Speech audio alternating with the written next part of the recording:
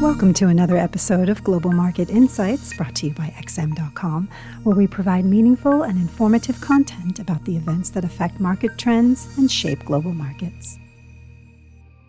This is the Daily Market Comment Podcast by Mario Hadjikyriacos for Wednesday, March 16th. I'm Christina Marujos, and thank you for joining us at XM.com. The Federal Reserve is widely expected to raise interest rates today. A quarter-point rate hike is already fully priced in, so the market reaction will boil down to what Chairman Powell says during his press conference, the details around balance sheet reduction, and the updated dot plot of interest rate projections. Since the latest dot plot pointed to only 3 rate increases for this year, but market pricing currently implies 7, it is almost certain the dots will be revised higher. The question is, exactly how much higher? Will the FOMC signal 4, 5, or 6 hikes for this year? Most investors seem to expect 4 or 5, but there is a solid argument it might be 6. The U.S. economy is firing on all cylinders, with a tight labor market and a healthy consumer being complemented by sizzling hot inflation. And with commodity prices spiraling higher, more inflation is in the pipeline.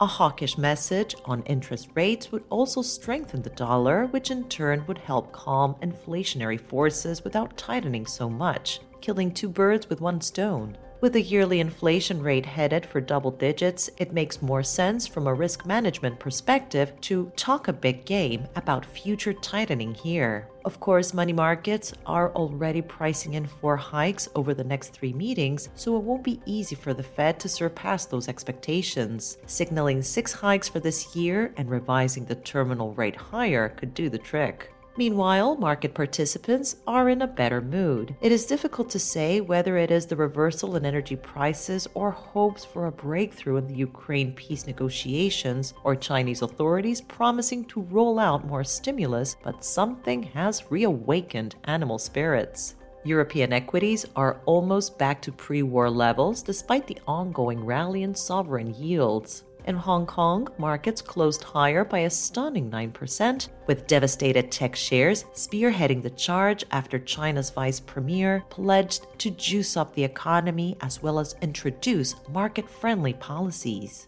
Over in the FX complex, the euro is enjoying its moment in the sun, outshining all its major competitors on Wednesday. This is strange considering that there haven't been any huge developments in the war. The retreat in energy prices and Germany signals that it will ramp up public spending may be what's behind this. The German finance minister will unveil the nation's budget plans until 2026 today. Big spending increases on defense and clear energy have already been telegraphed. The problem for the euro is that the risk of a European recession is uncomfortably high, and certainly much higher than America's. That might become clearer next week when the Eurozone's latest PMI business surveys are released. For now, the risk is a Russian default. Moscow is due to repay 2 maturing bonds dominated in US dollars today, and if it decides to pay in rubles instead, that would be considered a de facto default on its debt, triggering a 30-day grace period. In this case, the question would be whether this sets off a domino effect across credit markets and who is exposed the most. This was a Daily Market Comment Podcast.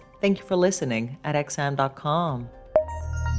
Thank you for listening to another episode of Global Market Insights, brought to you by XM.com. For more in-depth technical and fundamental analysis, be sure to visit www.xm.com/research.